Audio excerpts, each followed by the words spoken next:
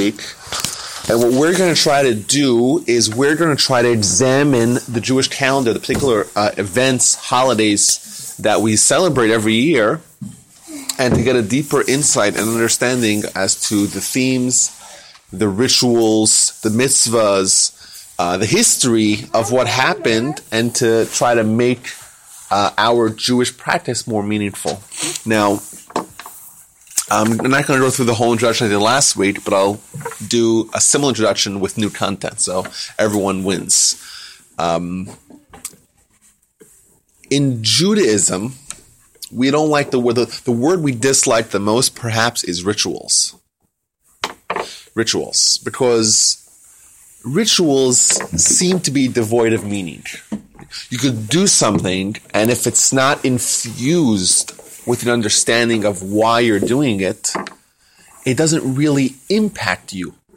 So, like, with any one of the mitzvahs that we have, any one of the 1,000 different things that we do as Jews, it could be from prayer to Shabbat, to the lighting Shabbat candles, to Hanukkah, to Purim, Pesach, eating matzah, all these things, there's a spectrum of rituals to meaning.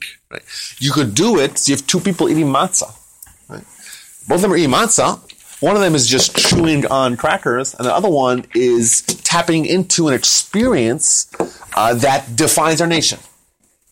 So while they're actually doing the same thing, to one of them it's a ritual, to one of them it's a meaning. And the goal of this presentation is to try to give the background and the understanding and the lessons behind what could be viewed as rituals, the mitzvahs that define our calendar and our holidays, and try to infuse them with the understanding of why we're doing it. And that way, when you consume the matzah in a week, you know exactly why we're doing this and what's the significance of it. What am I supposed to get out of it in a spiritual sense? So that's the general theory, and then the more specific theory is the idea of how we view time. In American society, we have lots of memorializations of events of the past. We have the July 4th, which is Declaration of Independence. And we have all the birthdays of all the presidents that give us another extra Monday off. And right, these are dates where symbolize events that happened in the past. And similarly, in the Jewish calendar, we have Purim is on the day where the Purim miracle happened. Hanukkah is when Hanukkah happened, and Passover happened in the springtime, in the 15th day of the Hebrew month of Nisan. So you would think perhaps that the reason why we do certain acts associated with certain holidays on a certain point in time is because you're trying to memorialize that particular event. And there's just, you could have picked any day of the year, but you figured it's nice to do it on that same day where that same event happened. Right? Right? Wrong. So this is a crucial point. We are not trying to merely memorialize it. Because if we were memorializing, like you said, it's just arbitrary, the date. What we are in fact doing in the Jewish holidays is reliving it. And whatever happened in yesteryear is relived today when we reach that same point in time. Now, let me explain. We could view time as being linear. Right? It's just, we just live and we just keep on going through time. In Jewish philosophy, we view time as being somewhat of a circle, maybe perhaps a racetrack or a circle. And every point in time being a certain station where certain spiritual energies are experienced. For example, this is a good example I did bring last week. At the end of the prayer every morning, there's a certain psalm of the day. Are you familiar with that? There's a certain psalm at the end of every prayer, one for Sunday, Monday, Tuesday, Wednesday, Thursday, Friday, and Saturday, Shabbos. And what's interesting is if you analyze the psalm of the day, you'll notice that every day corresponds to the original week of creation. So if you examine Sunday, the psalm associated with Sunday it corresponds to the Sunday, the first day of creation. So if you go to Genesis and you analyze what happened on the first day, you'll find some corresponding theme in the Psalm. And similarly on Shabbat, you'll find obviously in Tuesday and Thursday and Friday. Point being that on Sundays, there's a certain spiritual energy associated with the original Sunday. And every Sunday, we could tap into whatever special spiritual energy exists, and that's kind of like the theme of the day. And that's why the prayer is associated with that theme. And we even have, this is a little bit, takes us a little bit further. I just thought about this. The Talmud talks about, this is a very interesting piece of Talmud, in Tractate Shabbos 155 or 56, I can't remember, I think 156. And it's describing the character of people born on certain days of the week. It says, someone's born on a Sunday, he'll have this character. And Monday, he'll have that character. And Tuesday, and that character. Like some good and some maybe less good. Which is interesting. And it's all associated with the first day of creation, because there's certain spiritual forces that exist in certain days. And our life today is impacted by these spiritual realities. How are we doing here? Need some feedback. Vitaly, make sense? Yeah. It does. Okay.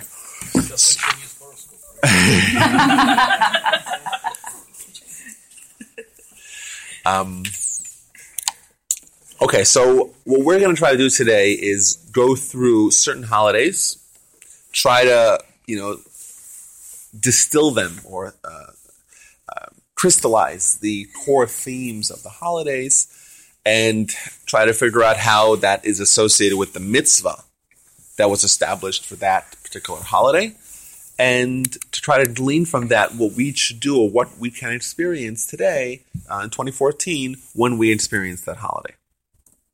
So last week we did Rosh Hashanah. We joined in the order of the Jewish holiday. Rosh Hashanah, Yom Kippur, and Sukkot. We dabbled a little bit with the various Jewish fast days. Today, hopefully, we're going to finish everything else. So we'll do Hanukkah, Purim, Passover, Sfirat HaOmer. We'll get into that, hopefully. Lag BaOmer, Shavuos, 17th day of Tammuz, Tisha B'Av, and the month of El, which just seems like a lot. So we'll see. We'll see how far we get. But we're finishing today, so whether or not we cover everything that I have planned. Okay, so let's start with Hanukkah. Story of Hanukkah we're kind of all familiar with. It's actually written extensively about in the book of Maccabees, which was not included in the Jewish canon. The Jewish Bible consists of 24 books. One of the books is the book of Esther, which talks about the story of Purim. Even though there was a book written by, we don't know exactly who, it's apocryphal, but by Jewish sources about the story of Hanukkah, book of Maccabees, we still do not include it in the Jewish Bible because it was written after the Jewish Bible was canonized. So there was a certain finality associated with the Jewish canon, and therefore the Jewish Bible was set in stone, and the book of Esther, in fact, was the last one included. So that's why it doesn't have the same status, but still the story seems to be legitimate. And the story basically tells about, we know that Alexander, he just conquered everything. Before he was like 30, the guy conquered half the world, at least the known world. And he dies, and before you know it, it seems, it becomes readily apparent that there isn't one leader that's able to control that entire empire. So it gets split up into various parts. We have what's called the Greek, traditional Greek, or Macedonians. You have the Seleucids, I think they're called, the ones in Egypt, and you have the Assyrians. And the state of Israel is caught in between all of this. And the Jewish people, the temple still extant, the second temple still in existence. We're talking about the year 160, 170 before the Common Era, so about 170 years before the year 0 that we have right now. And there was mounting tension between the Jews and the Jewish practice and their Greek or Assyrian Greek rulers. There was some restrictions on Jewish practice. For example, the practice of bris milah, of circumcision, which if you study Jewish history, you'll find that more than any other mitzvah, the mitzvah of circumcision was targeted more than anyone else. As recently as the USSR, I know there was a restriction on circumcision. And it's very interesting because this mitzvah of circumcision was the first mitzvah that we got.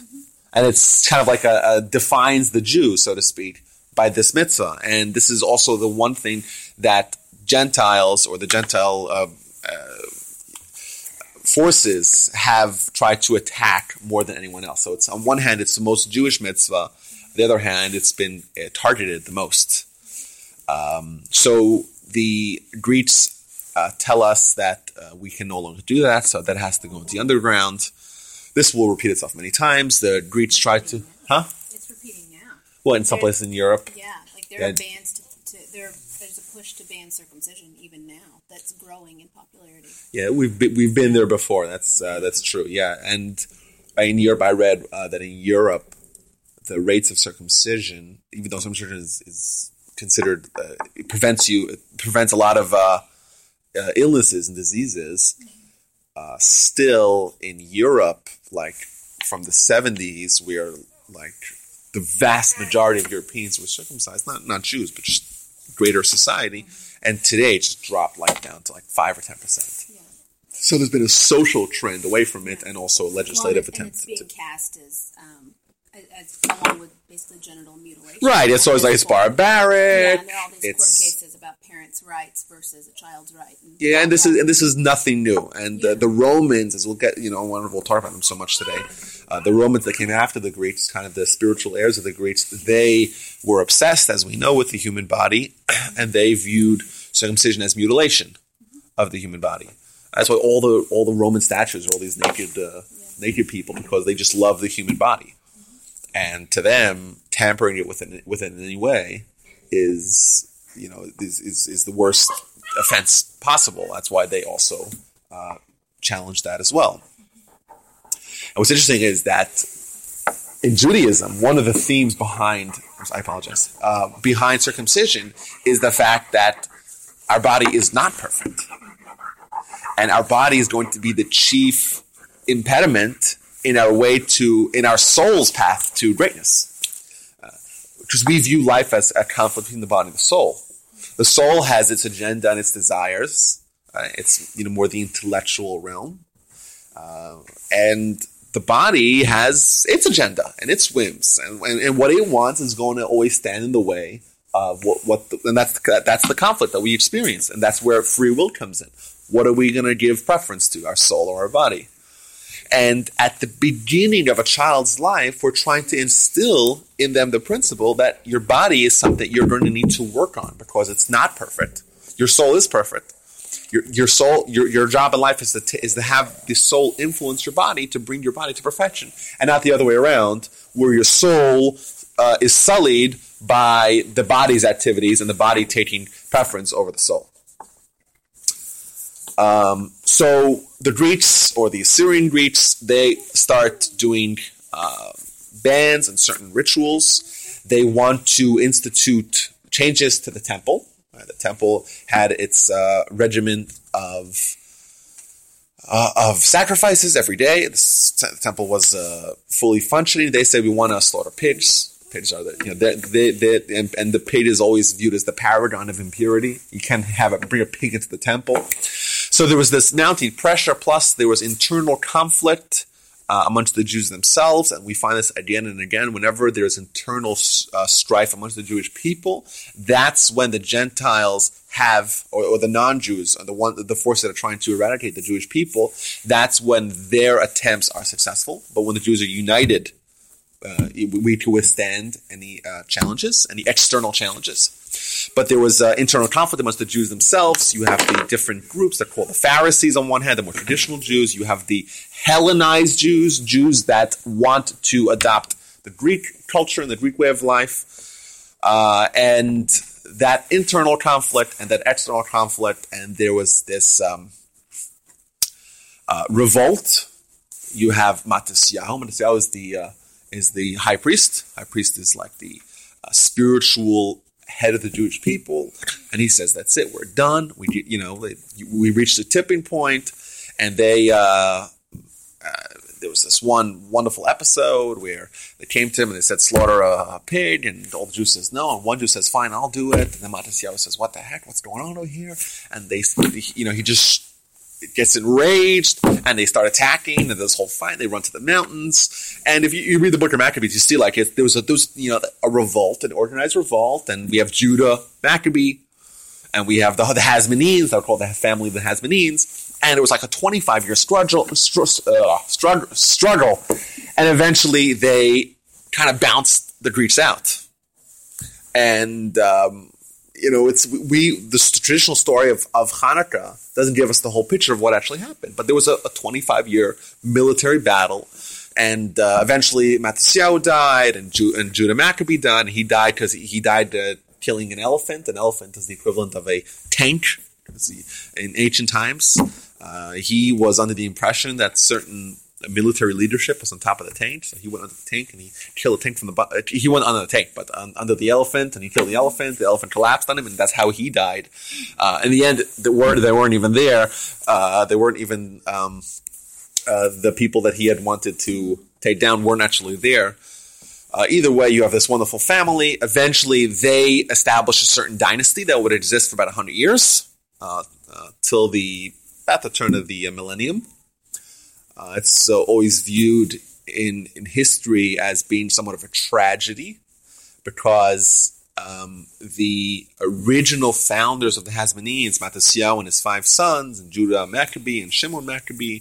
By the way, the word Maccabee is an acronym for Mi Kamocha Be'elim Hashem, which is a verse in Psalms, "Who is like you amongst all gods, our God?" So, Maccabees. But this wonderful story started with such promise, and eventually the later generation of Jewish leaders, of Jewish rulers from the Hasmoneans weren't quite that good to Jewish traditional values, and they became chummy chums with the Romans, and eventually that all led to the Romans taking too much of an influence, and eventually culminating in the temple being destroyed and the Jewish dispersal that ensued. So King Herod was also in this dynasty, right? Yeah, well, he was at the end. Yeah, he was towards the end of that. And another very tragic figure, also like somewhat of a enigmatic figure, because on one hand, he did so much for the Jews. He kept on building. He refurbished the temple, King Herod's temple. On the other hand, there was questions as to there was a debate whether or not he was even Jewish, because he was part of the Samaritans. Samaritans came, they were transplanted during the Babylonians. When the Babylonians came, their theory of world domination was capture land and then take the indigenous population and move them all to someplace else. And they would scramble the whole world of all their subjects that they conquered, and then they would suddenly you're moved to France. And what are you going to do? You're going to organize a revolt? What are you going to do? By the time you get your act together, it's 100 years later. So northern Israel, the 10 tribes, 10 lost tribes, if you've heard of them, right? So that was the northern kingdom of Israel. Israel was split after King Solomon. I don't want to get too much into the history. King Solomon dies, and eventually there was a split. The northern kingdom of Israel was called the kingdom of Judah. 10 tribes versus 2 tribes. Eventually, those 10 tribes are dispersed with the conquering of the Babylonians, and a few hundred years later was the first temple destroyed in the kingdom of Judah. I feel like I'm boring everyone. Either way, the Samaritans were brought in to northern Israel when the 10 tribes were transplanted out of Israel as a result of the Babylonians, following Babylonian protocol of a captured nation. So it seems like this guy Herod, who eventually rose to power, was a descendant of these people, and therefore there's dialogues in the Talmud where the rabbis are torn what to do with this guy Herod, because we don't even know for sure if he's Jewish. But he comes from the end of the Hasmonean dynasty. Yes. So, two questions. One, I've read that Hanukkah is considered a minor holiday, almost dismissively. Is that because it's not in the canon? Well, it's more than that. It's not Torah. It's not from the Torah. So, like, you have the holiday of Purim as well. Even though it is in the canon, but it's not in the Torah. Like, Pesach is in the Torah, so it's a law. It's a Torah law. As opposed to Hanukkah and Purim are two examples of rabbinic law. And there's only 7 mitzvahs that are rabbinic mitzvahs. The rest of rabbinic law comprises rabbinic edicts or preventive offenses against a Torah law. But this is an example where the rabbis instituted a law and a holiday to commemorate an event that happened post the Torah. So the practice of giving little gifts over the 8 days, when did that come about? And was that our response? Was that Judaism's response to Christmas gifts? That's a good question. I don't know. It's not brought down in the sources about Hanukkah.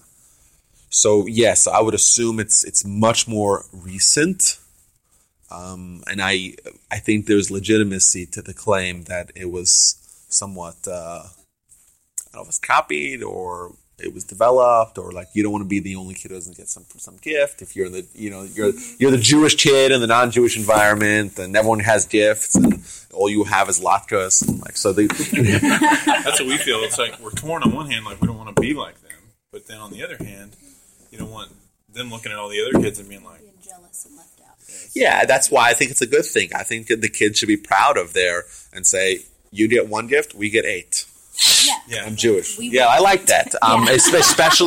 Especially in and as our society evolves, where we have so much intercourse with the Gentiles. It used to be the Jewish people lived like in isolation, so there was much less of a conflict where the Jews and non-Jews almost didn't interact. Yeah. But today it's not like that. So I think it's very important to make kids that they shouldn't feel like they're left, like they're missing out on something. We have the most rich traditions and holidays, and there's so much meaning infused in it, and there's so much to be proud of to be a Jew that you don't want to let especially children who they're going to value the gifts, right? Mm-hmm. That's more exciting to them than till they grow older and to understand why the value of being Jewish. So that's why I think it is important that they shouldn't feel left out. They shouldn't feel like they're missing something. But I would assume that that's correct. Okay, so now what's interesting about Hanukkah is that we have this wonderful war. You can read about it. Fascinating stuff of how they came up with these ingenious ways to engage in battle because they were so much weaker. Like think about it, a ragtag Jewish army going up against the mighty, the empire. And it's happened before. It's happened again. We know that in the War of Independence, in Israeli War of Independence in 1948, it was literally a ragtag group of like Holocaust survivors and like Jewish people that didn't know anything about the first thing about war, and they were going up against 5 well-trained, well-financed Arab armies. And it was just it was just sided against them. The odds were against them. 6-Day War as well, same thing. And miraculously, the Jewish people, as they did in the time of Hanukkah, they won. And the epilogue, the aftermath of this, is that they came back to the temple. The temple was defiled, and they couldn't find virgin olive oil for the menorah. Now, the way the menorah works is that you have the law is that the only oil that is kosher for the high priest Kohen Gadol to light the menorah is the first drop of a squeezed olive. So you squeeze an olive, you have lots of oil coming out of it, but just the first drop. Well, that was the only one. And they would prepare that, and it would take some time to prepare these flasks of oil. And they couldn't find it. And eventually they found one that had a seal, and the miracle was that it lasted for 8 days and 8 nights. Hence, we memorialize that holiday and that miracle with the lighting of the menorah. And the question that we have to ask ourselves is, if you have seemingly two miracles here. You have, number one, the military battle. You have like a 25-year struggle, the small ragtag army, inexperienced soldiers against the mighty Assyrian Greek Empire and their armies, and all the battles and skirmishes. And eventually, they kick them out. They reestablish Jewish sovereignty over Israel. That is a much more significant miracle, you would think. The other miracle of the flask of oil seems like an afterthought. It's like a nice cherry on the top. Oh, we don't have to use less oil because we only have one flask, and we just use the whole oil, and it just lasted for longer than it typically would. Notice how long it took to make more? Exactly. Yeah. So why is that so significant, and why is that what we are remembering? It's an interesting question. Typically, when you look at a Jewish holiday and the mitzvah associated with that Jewish holiday, it would seem to, if the holiday has multiple miracles, you would seem to go to the greatest of the miracles, the most significant, impactful of the miracles, and try to highlight that. Why would we go and take what seems to be like an afterthought? Yes, it's nice to have this virgin oil, this first drop, last for 8 days, but in reality, the law happens to be that if you have no other oil, you can use less pristine oil. So wasn't that significant in the grand scheme of things? And it was just 7 days. So yes, it's a very nice thing that the oil lasted beyond what it naturally should have lasted. But why so significant? Why is that specifically what we're going to relive every year? So that's a question. Multiple answers to that. I'll share just one of them because we are already 10:36. Actually, I have two answers here, but we'll see if we have extra time at the end. We'll get back to it. Perhaps the answer is like this. Actually, I have three answers. I'll give you one. Okay, Rabbi, we know how many answers you have. Just give us the answer. Okay, so we are told, we are promised in the Torah. The Torah promises that we will remain an eternal nation. And if you could expand your view to encompass the past 3,000 years of human history, well, we have already recorded history for 2,500 years. The idea of a nation that is constantly under attack, marginalized in every way possible, physically, economically, socially, every way, right? And every country, it's constantly, we're a wandering nation, like Jews have lived everywhere. We are not united, seemingly, by land, by language, by culture.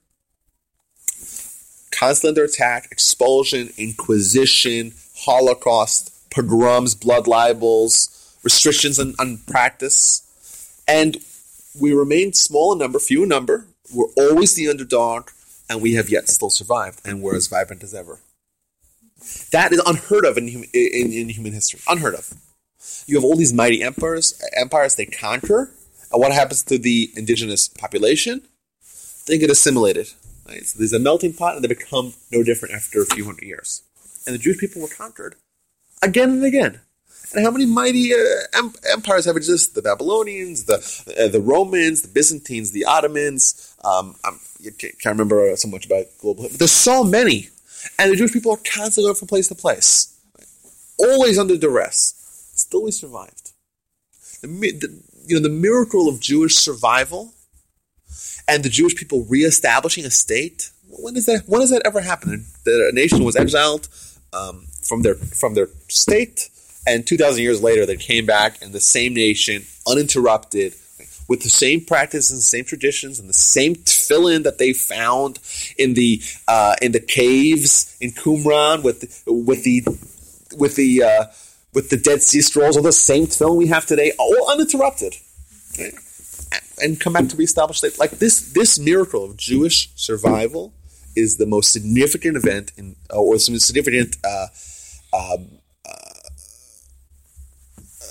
I'm trying to think of the right word. It's the most unlikely of events to have happened in human history. The reason why we survived is because the Torah promised the Almighty promised us, you will survive as an eternal nation. In some instances, it'll be really good for you. So, if you misbehave, you'll have to pay the price. Either way, you're going to survive. Right? The end game is always the same. The way we get there is up to our choice. You could decide if you want to be a distinct nation because you're a distinct nation, or you decide that you would be a distinct nation by trying to assimilate as much as possible and having the Nuremberg laws be shoved upon you. Either way, the end game's the same. You'll remain a distinct nation. So, the Greeks are attacking us. They're attacking our life, our culture, our practice. And this is a threat to Jewish survival. It is. But we are promised, we know for sure the Jewish people are going to survive come hell or high water. We're going to survive. And that is something that the Almighty is bound by His promise. So the fact that the Jews won the war was something that the Almighty was bound by a promise that it had to have happened like that. However, the fact that we had that extra little miracle, that was just the cherry on the top. The Almighty did it just because He loves us. He didn't need to do that. It wasn't like He said, like in actual law, if you don't have that miracle, if you don't have the oil lasting for 8 days, well, you could just use other oil. So why did the Almighty do it? Just because He loves us. He wasn't bound by any vow that He made to do it. It's just the extra cherry on the top. We want to remember that, because that symbolizes not only that the Almighty fulfills His promises, but that He loves us and we're His people, and He does things even if He doesn't have to. It's like a parent, the parent and the teacher changing the child's diaper. They both have to do it. Well, parents, mothers, okay, whatever. I apologize for that. I always ask my wife to change diapers, but sometimes I change diapers as well. Don't look at me like that.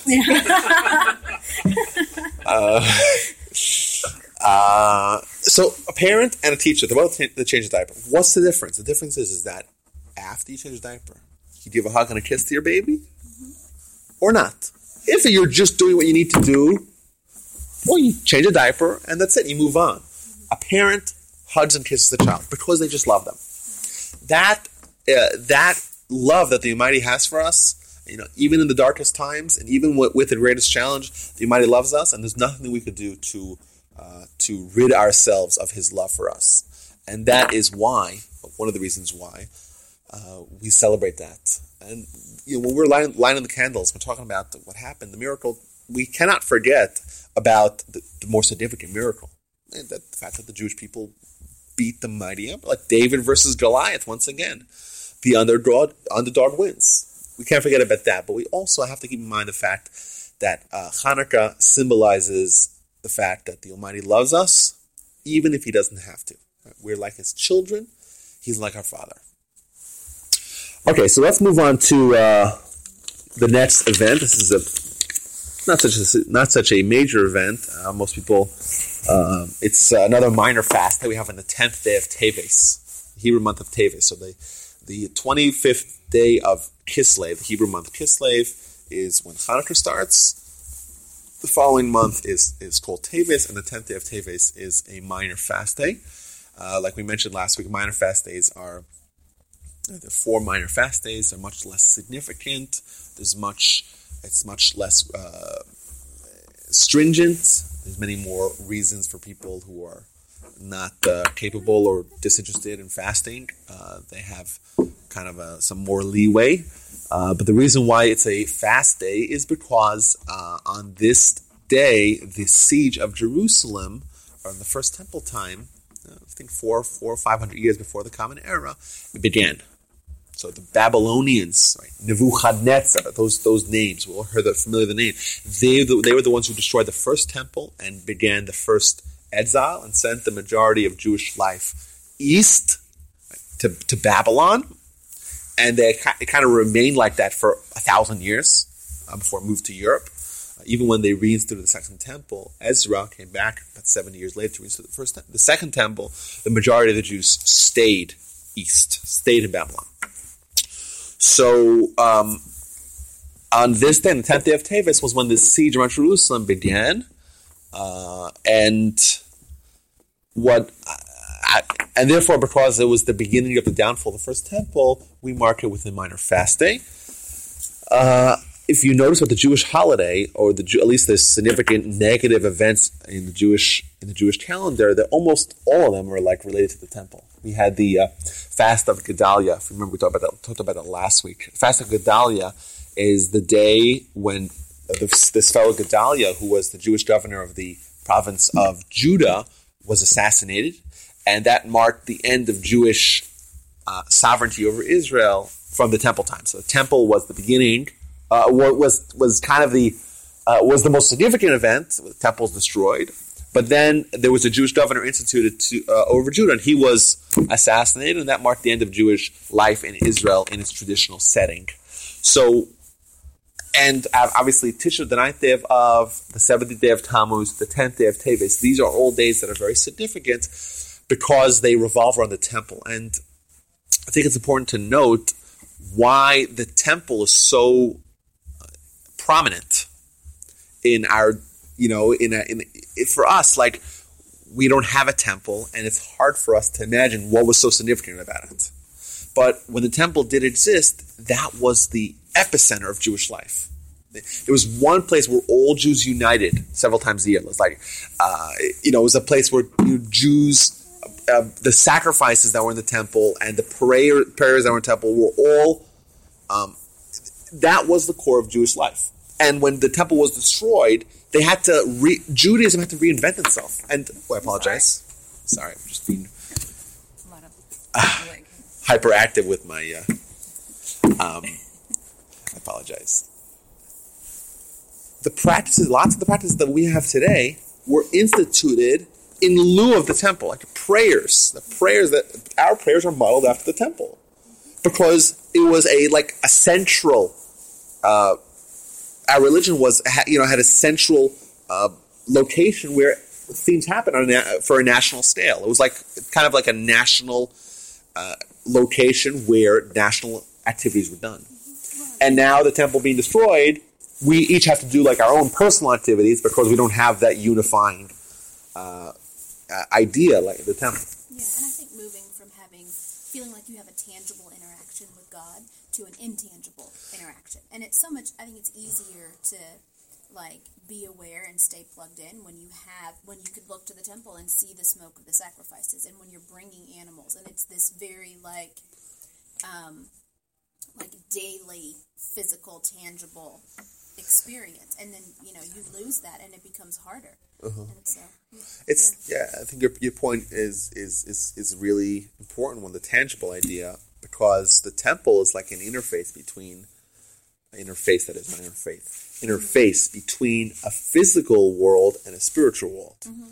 It's like you could do physical activities that have spiritual ramifications. Mm-hmm. So we have that today as well, but that was in a much grander scale, the temple. Yeah. So it was a different Judaism. So for us, we live post the temple time, and therefore we live in a Judaism that is able to exist outside of a temple, but we have to keep in mind that was invented after the temple was destroyed. If you read the Bible, you count how many mitzvahs are temple associated. There's 200 mitzvahs that are only temple. They're only associated when the temple exists.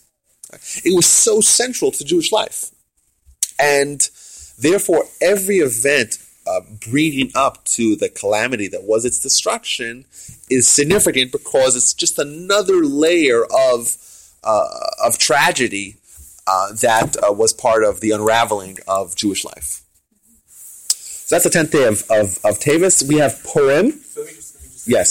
So is that it? I mean, in terms of you just fast for a day, are there prayers associated with this? I've never even heard of this thing. So is there other not rituals, are there other special things that go on in the temple or the synagogue to celebrate or to remember that event? Yes, so it's there. Fasting is one aspect. There's certain special prayers that are associated with 10th day of Tammuz, just like there are special prayers associated with the fast of Gedalia, and special prayers associated with the... that's for the 3 weeks. Okay. For the 3 weeks between... in the 17th day of Tammuz is in the summer. I'll get to you in a second. Second, 70th day of Tammuz, that is when the walls were breached. So you have a siege for a year and a half, and then you have the walls being breached. And then you have 3 weeks later, Tisha B'Av, when the temple is actually set on fire and destroyed. And during those 3 weeks were very, very challenging times, because when they breached the temple, they didn't exactly sit down and just eat falafel and wait for 3 weeks to destroy the temple. They were going house to house, and it was a very, very unpleasant time for the Jewish people that lived in Jerusalem then. So therefore, and this repeated itself again in Second Temple as well. Josephus had first-hand accounts of what happened.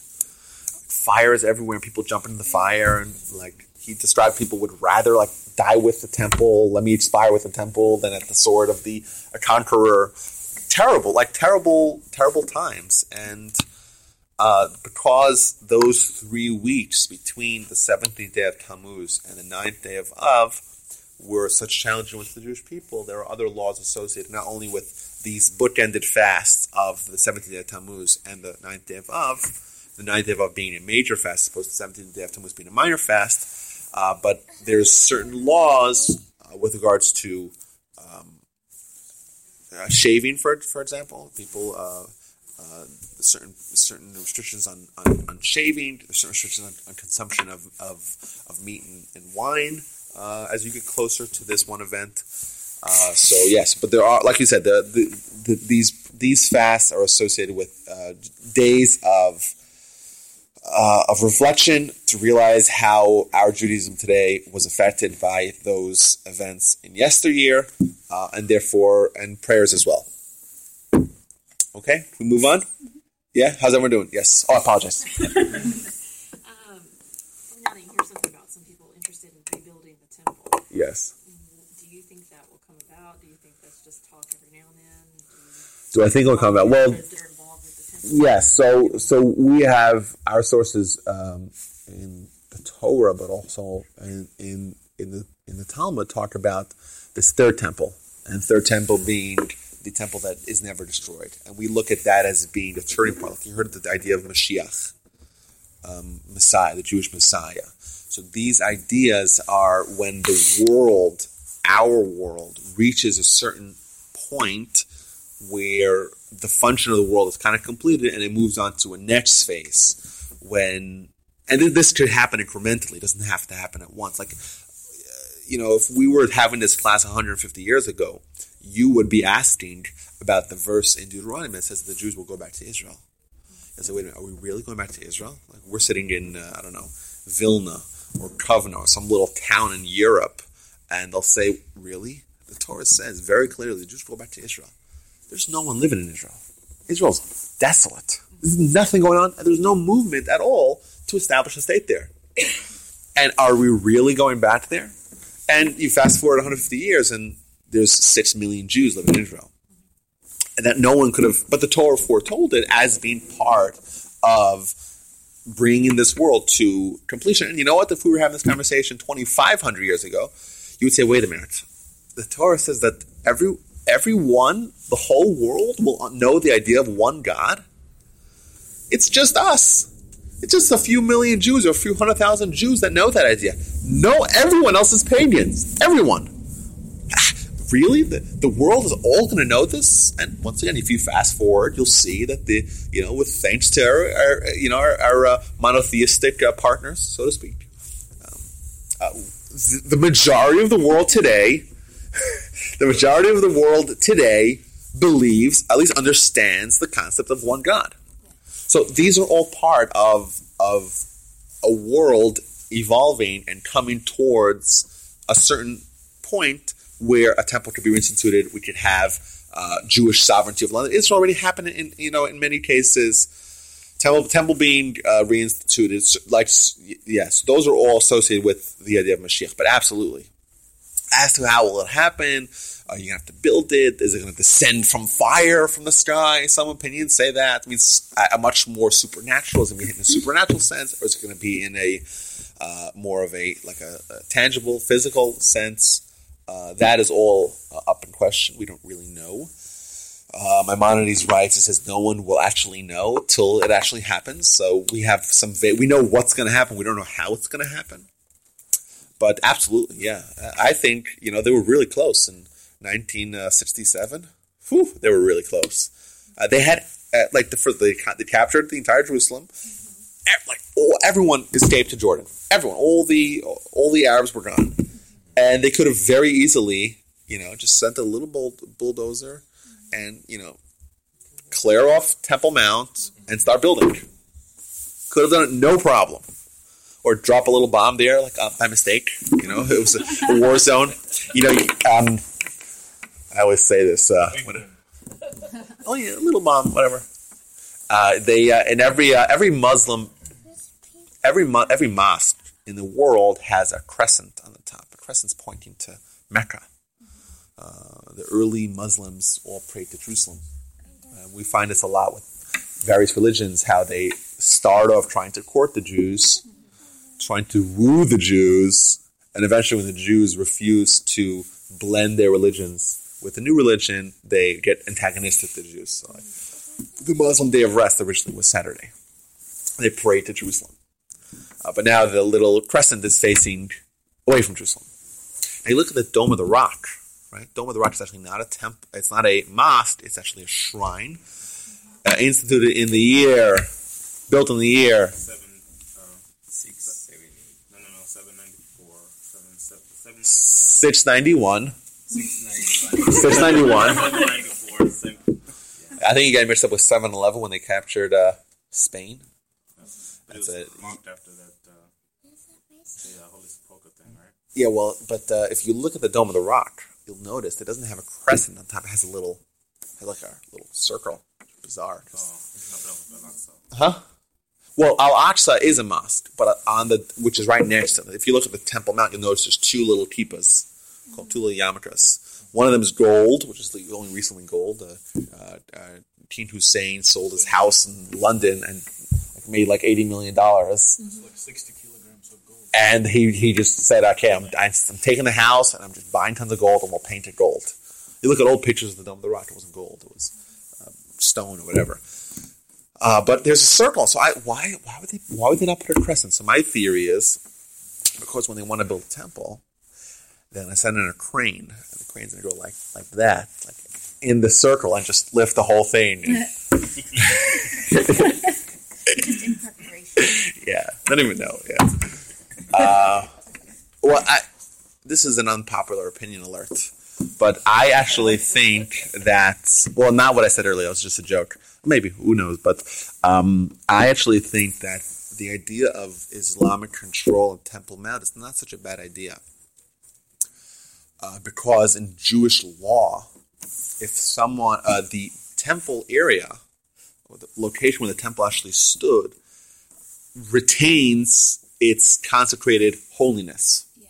So, and we know that someone who is quote-unquote impure, which is all of us, right, we are not allowed to go there. We're not even allowed to tread there. So if Israel had control of Temple Mount, well, they had it for a few hours until Moshe Dayan in 1967 decided to give it over to the Islamic Waqf. But if Israel had control of Temple Mount, in all likelihood, it would become perhaps the same tourist value as the Western Wall does. And that's very bad if you have lots of Jews walking there and they're treading on a place where they're not allowed to go. But it's a tourist place now too. Well, yes, but it's widely open to everybody, but tourists go there. Yeah. Theoretically, you're not walking on where the Holy of Holies was. That's basically the point, is that... Well, it's not even the Holy of Holies, it's where the temple was, wherever and there's disputes as to where exactly it was. So you have guys that go up there. I know a fellow who goes up there because he says he's an expert and he says he knows exactly where the temple was. It was over here, not over there. There's a few different opinions. Like if you look let's say the Kotel, so a little bit to the left. If you're facing the Kotel, the Western Wall, a little bit to the left, obviously on the mount, but a little bit to the left is where the Dome of the Rock is. So most opinions say, well, right on top of there's this rock, and we have described in the Mishnah a certain rock, which seems to be the same rock, and that was used in place of the Ark of the Covenant in the Second Temple. Second Temple, we didn't have an Ark of the Covenant, so there was this little rock there. We assume that rock is the same rock. Many opinions seem to say that rock is the same rock, and therefore the temple will be over there. Others say it's a little further to the right. That would be west, east, south. That would be south, further south. So if you're facing the temple, if you're facing the western wall, it'll be further to the right. Either way, the idea now that the Muslims are control it, there's much less Jews going up there, and that would be a major problem if Jews did frequent the Temple Mount. Huh? No, I'm not saying. No, it's Jewish law. That being said, I think that we're so close, like to all the things that are foretold. We have Israel. Like, think about that. Think about what kind of a quantum leap that is from where we were a few hundred years ago. We're united in a country. We have a country. So yes, not all the Jews are there yet, but there's 6 million Jews. It's the largest Jewish population, and there were no Jews there for thousands of years. There was no Jews there. There was almost no Jewish communities in Israel. There are those people that claim that they were there uninterrupted, but still, like, we don't have any recorded Jewish communities in Israel in the 13th or in the 8th century, 9th century. We don't know about that. And now there's not a majority, but the largest Jewish community is in Israel, which is incredible. So yes, we're kind of at the finish line, I think. We have the majority of the world knowing about the idea of the Jewish God, or at least something similar. We have the Jews controlling Israel. So yes, it's not so much far to go. Like, it's, we're almost there. Anyhow, let's move on. It's already 11 o'clock. Let's try to finish everything. Purim, Passover share a common theme. That's the theme of redemption. Purim, the historical. Are you going to 11 or 11:30? 11:30. Okay. I'm trying to figure out how I can turn the speakers off in here and on in there. Okay. Sure. So I got it. Awesome. Purim and Passover share a theme of redemption. It's once again times where the Jewish people were,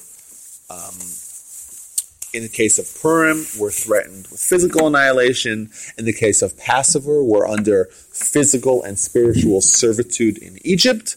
Both times we were redeemed. We had a transformation from being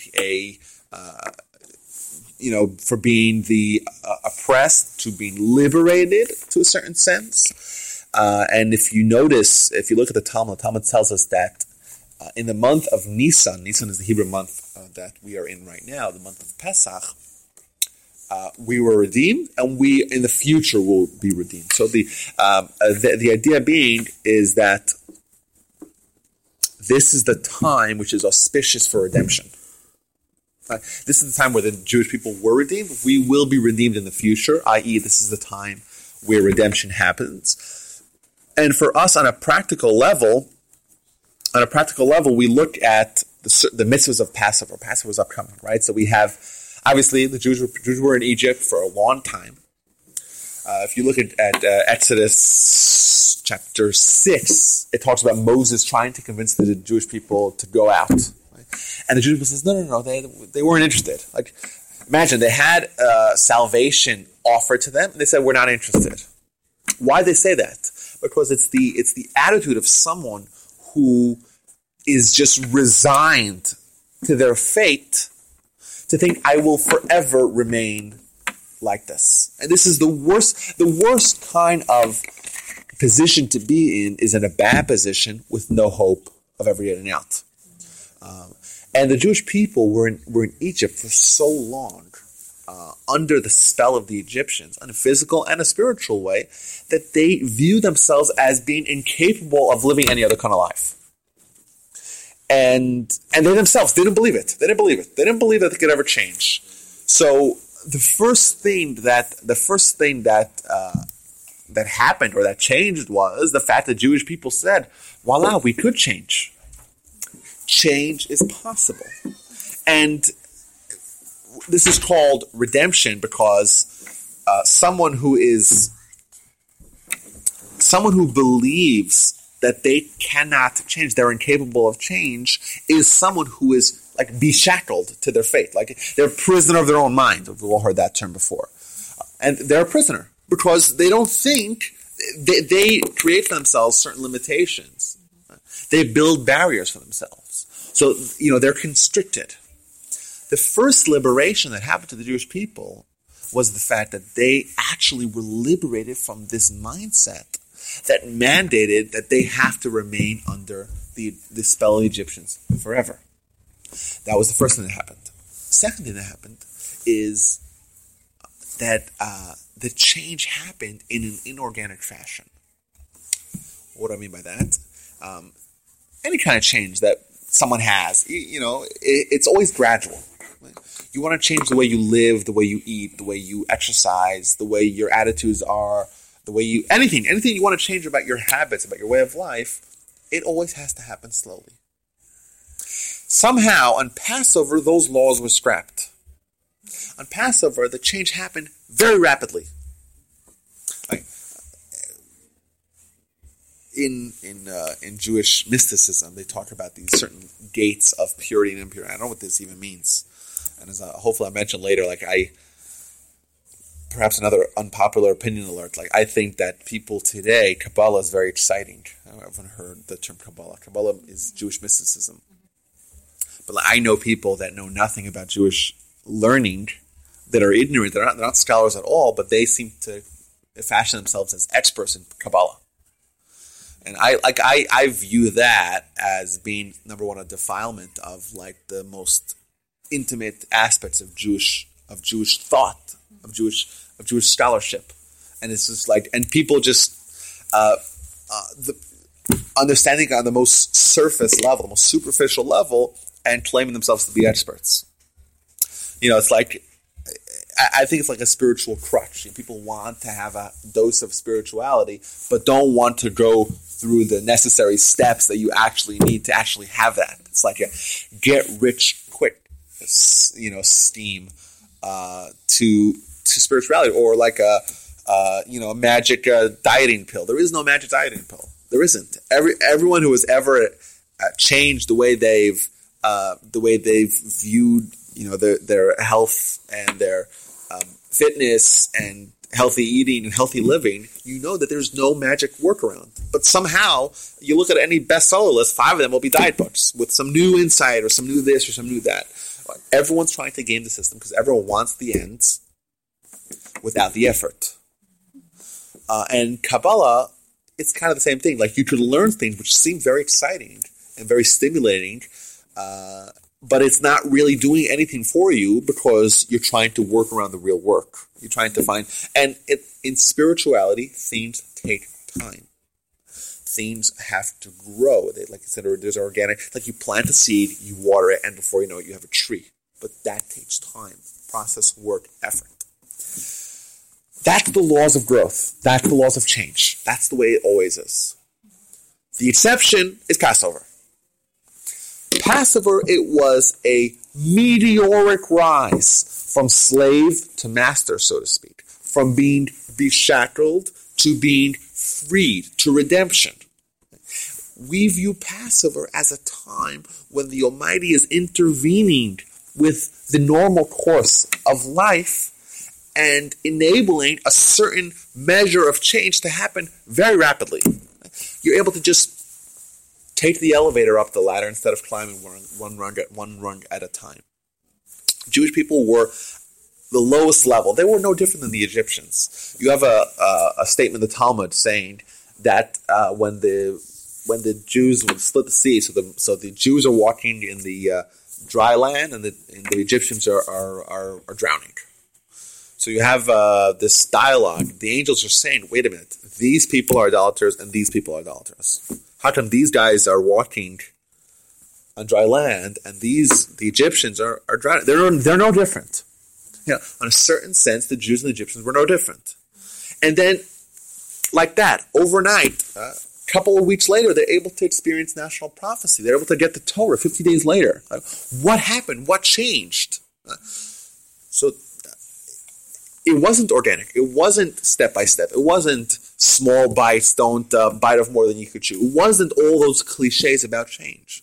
It was like that. It was a certain spiritual force that was just given down to the world, and it just enabled the Jews to harness it and just rocket up the ladder. You know, my grandfather has an article in one of his books where he writes about the death of the firstborn. So we're all familiar with the final plague of the 10 plagues. So you have the firstborn and the firstborn. So why the firstborn died? Like, it's such a bizarre. Like, why the secondborn? Why not the grandmother's, uncles, like cousins, lastborn? Like, what's so significant about the firstborn? And why was it targeted?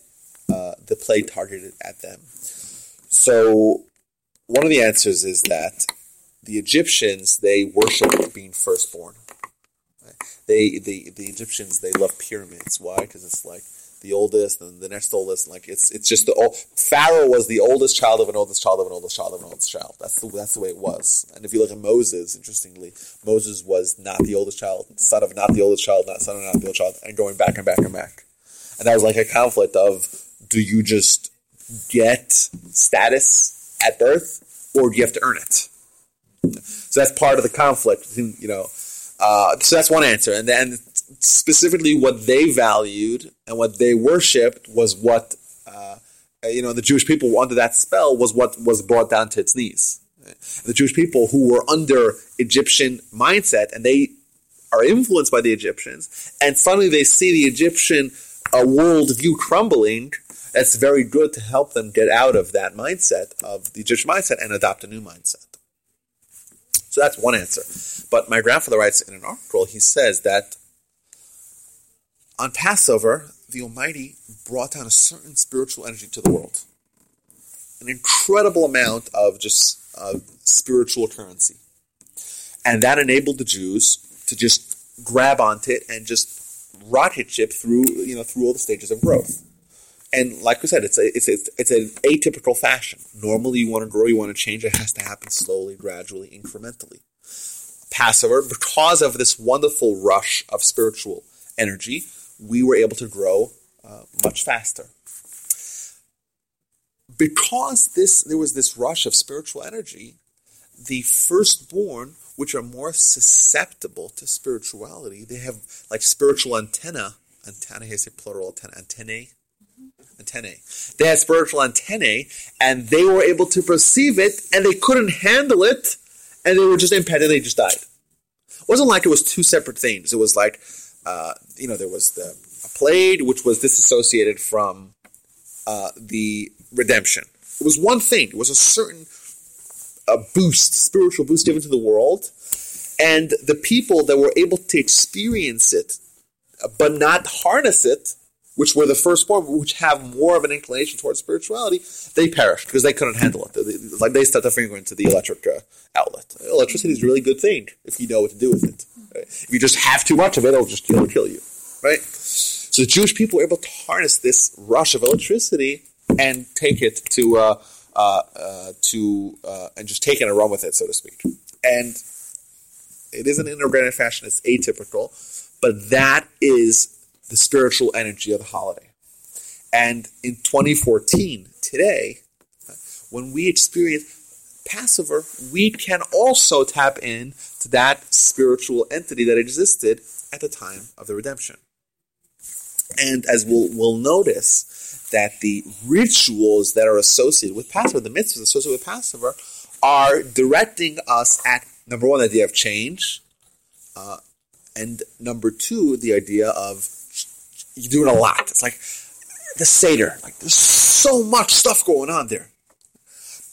Like we're not exactly spreading it out. We're not spreading ourselves over a 7-day holiday. It's like on one night we're going to do so much, and we're doing so much because there's so much opportunity, and all of what we're doing is trying to take that energy and translate it into something real that we can inculcate into our lives. So what's the mitzvah of what's the primary mitzvah of Passover? eating unleavened bread and refraining from chametz, which is leavened bread. And what's interesting is that you look at leavened bread and unleavened bread, the difference is very minute. Right? Flour and water, ingredients are the same. What's the difference between leavened bread? One of them it was allowed to rise, or either via artificial means like yeast, or it was just sat around. It was allowed to expand, to grow, to augment, become bigger. And the matzah was kept flat and was baked right away and very quickly baked. And you look at bread, nice, big, and puffy, and you look at matzah, flat, and essentially the same thing. But in our perception, one of them seems so appealing, so exciting. One of them seems so flat. If you look at it, you don't know. It's like those iPad commercials where they put the pencil and the iPad behind it. It's like if you put a matzah behind a pencil, you don't see it. but a bread, you can't miss it. We have a statement in the Talmud that compares the Yetzer Ra, the Yetzer Hara, the evil inclination, this force which is trying to prevent us from accomplishing what our soul wants us to accomplish. We compare that to the leaven in the bread. Now, the question is, wait a minute. What does the evil inclination, this force, this formidable foe that is trying to prevent us from accomplishing what our soul wants to accomplish, what does that have to do with the culinary quality that makes bread rise, that turns unleavened bread into leavened bread? Seems bizarre. What do they have to do with each other? Huh? It's just symbolic, isn't it? So, well, it's symbolic, but what is it symbolic of? So, if I'm going through this quickly, it's because I am. If you've noticed, we still have to finish the whole... They're not going to come in here at 11:30 like normal. So we can go a little bit longer. Okay, fine. But I don't like going a little longer, so I'll do it a little bit. Maybe I came a little late, because then they say, "Oh, I would love to go to the class, but Rabbi Wolbe always goes overtime, and I have an appointment at 12 o'clock." That's what I'm scared of. Anyhow, so let's quickly go through this. So the conflict, I mentioned this earlier, and it's a nice callback to what we talked about earlier. The conflict of our lives is, are we going to give preferential treatment to our soul or our body? That is what life is about. That is the decision that we're going to have to make. It's all about, is the soul the rider and the body the tool used to implement the desires of the soul? Or is the other way around, where what we care about is our body and the soul is just an afterthought, a mythical or mystical entity that may or may not exist? That is the conflict. And our goal with, for example, the Torah is to assist us in viewing the soul as being, in the driver's seat and the body taking the back seat. And the goal of our evil inclination is to confuse us and to deceive us into believing that our body, which is something which is, in 50, 80, 100 years from now is going to be in the ground. It's very short shelf life. And we're going to be deceived into believing that should be the focus or the core focus of our life and our activities. The proper attitude is that, yes, the soul, or let's start this way, the body is very important. Why? Because if you don't have a functioning body, if you don't have your physical life, in order, you won't be able to do what your soul wants to do. But the danger is to believe that the body is the end goal. What the evil inclination is going to do is going to take our matzah, our physical sustenance, so to speak, and expand it. And confuse us into thinking that this is what it's all about. While the matzah symbolizes something, it's kind of the same thing. It's taking care of your physical needs, but you know that this is not really what it's all about.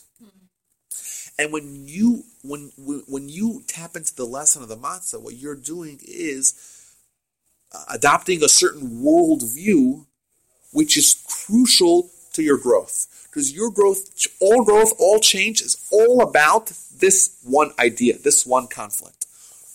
That is the proper understanding of what your mission in life is. Is it a spiritual mission? Is it a physical mission? Is it just about amassing as much physical goodies as I can? Or is it about amassing as many spiritual goodies as I can? That's what it's all about. And any change you have, and even things that you think to be, even dieting, right? Which is always the first example when we think about change, right? So dieting, it's about, do I want to be healthy? Do I want to have my body in good shape? Or I'm going to make a short-term decision about just consuming as much ice cream and potato chips as possible. Once again, it's a body-soul conflict. What is important to me? Is it important for me to have a body that's going to be a tool that I'm going to use for the next foreseeable future, the rest of my life? Or am I going to say that what I want is as much physical gratification, and and that's because that's the goal. So therefore, let me just consume and try to indulge as much as I possibly can. If we are going to tap in to the spiritual entity that exists on Passover, it's very important for us to realize that we're going to have to compromise a little bit on our physical aspirations in order to accomplish our spiritual aspirations. And that's why this matzah chametz thing is so important. The Torah declares that someone who eats chametz, someone who eats leavened bread on Passover, is disenfranchised from the Jewish people. He's cut off from the Jewish people. It seems like a very strict, stringent punishment, so to speak, for what seems to be something very minor. Is it bread or is it matzah? Well, it's almost the same ingredients. Why are you going so stringent on someone who eats chametz on Passover? The answer is because chametz and matzah underscore the number one element of Jewish philosophy, and that is we're here in this world for a reason. And that reason is to do as many mitzvahs as we can, to achieve as many spiritual goals as we possibly can. The thing that's going to stand in our way is our Yetzer Hara, our evil inclination, who is going to convince us that we're here in this world for this world's sake alone, to accomplish as many physical things. That is the number one idea of Jewish philosophy.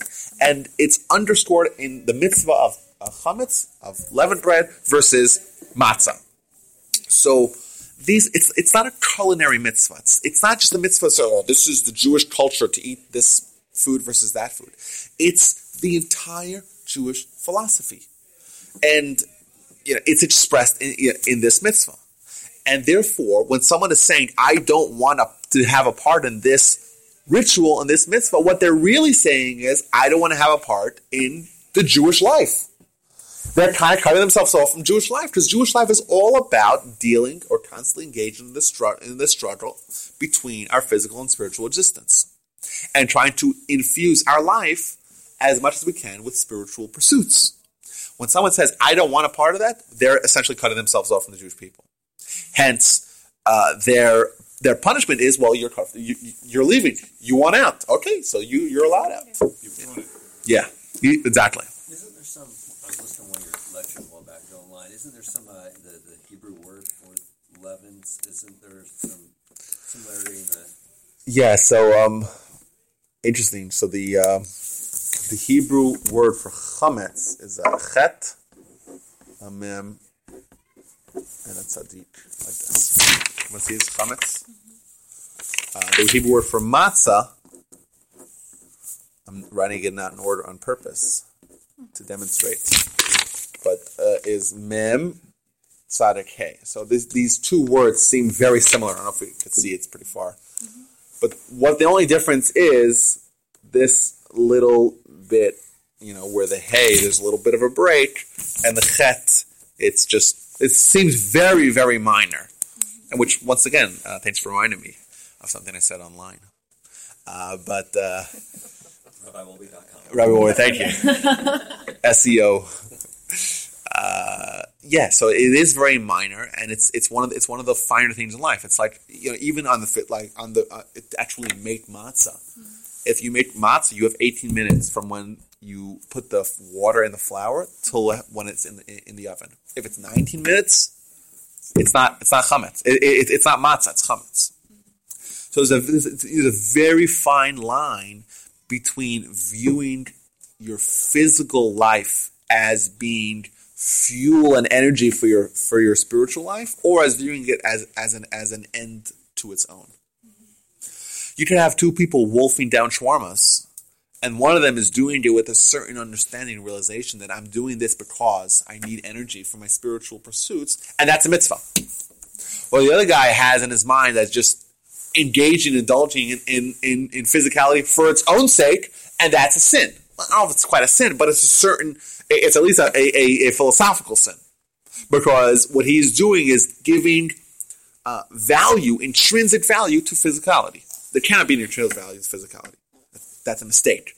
That is the work of the Yetzer Hara. That is the augmentation of the physicality, of the matzah, taking and making it look all big, all puffed up, aggrandizing the physicality. Yes, so it could look very similar to the uninitiated observer. They're doing the same thing. Well, one of them is doing a wonderful mitzvah. The other one is doing at least a not fully. I don't want to say he's doing a sin, but he's he's not doing mitzvah. Well, yeah, but it's more than that. It's a certain rejection of the Jewish philosophy. Does like leaven also the Hebrew for that represents something to do with like ego, whatever the similar word is? And the whole process was leaven matzahs about humility and deflating the ego. Yeah. Well, there's a lot. Well, we also have the idea of lachem oni, of the bread of the afflicted, bread of the affliction. There's lots and lots of stuff going on. And absolutely, humility is a huge part of it. Humility is, we talk about Pesach, the holiday of Pesach, and the holiday of Shavuos, right? The holiday we got the Torah, as being sort of a bridge. Like it's kind of one. While 50 days apart, but it's one process of redemption to receiving the Torah, like rejection of one way of life to adoption of another. And we know that Moses was the one who gave us the Torah. What was Moses' defining quality? His humility, right? And we always view humility as being the vessel with which Torah can be filled in. If someone, Talmud declares many times over in different ways that someone who is haughty cannot have faith and cannot have Torah. Because what he's saying is that, look at me, I accomplished what I did on my own. Right? I have value irrespective of the Almighty. So how could they have reverence to the Almighty or His Torah when they think that their accomplishments are theirs alone? So humility and that the connection of humility to matzah goes very well with that being a preparation or the starting point of developing a person and a nation capable of receiving the Torah 50 days later. Okay, so we have 2 more minutes, and I'm going to try to do this as fast as I possibly can. You have from Passover to Shavuos, you have 50 days. These are the days where we count the Omer. So you hear the term Omer. So these are 7. The Torah says 7 days times 7 weeks. So it's 49 days. The 50th day is Shavuos. The Jews, like we said, when they left Egypt, they had this meteoric rise from being enslaved, tethered to a certain way of life. They at the beginning of it, they kind of shed themselves of Pharaoh's influence, the Egyptians' influence. The 10 plagues were to hammer home the idea of the fallibility of the Egyptians, because as a slave, you may think that your master is infallible, and comes along these plagues, which kind of show you that he's human, and to try to shed that way of life. 50 days later, they get the Torah, the formation of the nation. The experience at Sinai is critical because of two reasons. Reason number one is because the Ten Commandments. It's the beginning of the Jews getting the Torah. The Jews would stay at Sinai, camped around the mountain for a little bit less than a year, where they would study Torah from Moses. That's number one. So it's Torah-centric. Number two, it's faith-centric, because it's a national revelation. It's the formation of a nation unlike any other nation, unlike any other religion. We have many, many religions out there. We are the only ones that can claim to have a national prophecy, a national revelation. It wasn't just Moses convincing us that he had a prophecy. It was something that we experienced with our own eyes. We were there. The entire nation was there. Millions of people witnessing a supernatural event, having national prophecy. Therefore, that's the reason, that's the evidence that we have to even today, to know that our religion is true. We know it's true. We have evidence. It's an unfalsifiable event, as opposed to not to denigrate other religions, but Muhammad, if he was lying, no one would ever know. Joseph Smith, if he was lying, no one would ever know. Paul, the way to Tarsus, if he was lying, no one would ever know. So, but as opposed to Moses can convince us that we saw something that we didn't see. So that's the significance of the holiday of Shavuos, and we mentioned earlier, into the summer we have the 7th day of Tammuz, and 3 weeks later the 3 weeks of mourning. We're mourning for the destruction of the temple, the dispersion of the Jews away from Israel, but more specifically, we're mourning for our current state.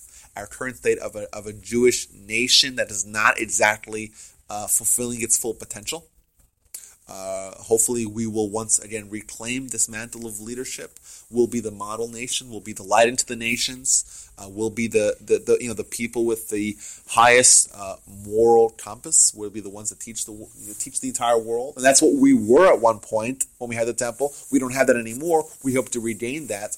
But it's more more than just a reflection of the past, but also a reflection of the present and our state of being a nation that hasn't actualized its potential to the fullest, or hasn't, at least currently.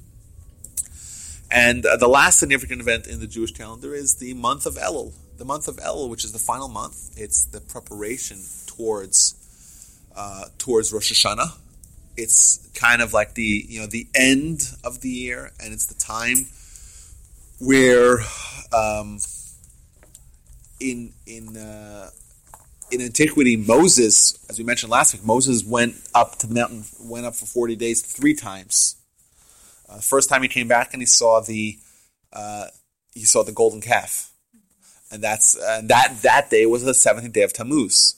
He went up again, he came back again, and then he went up a 3rd time, and that was on the 1st day of Elul. And that was the time that it culminated 40 days later on Yom Kippur with the final atonement. Hence, Yom Kippur is a day of atonement.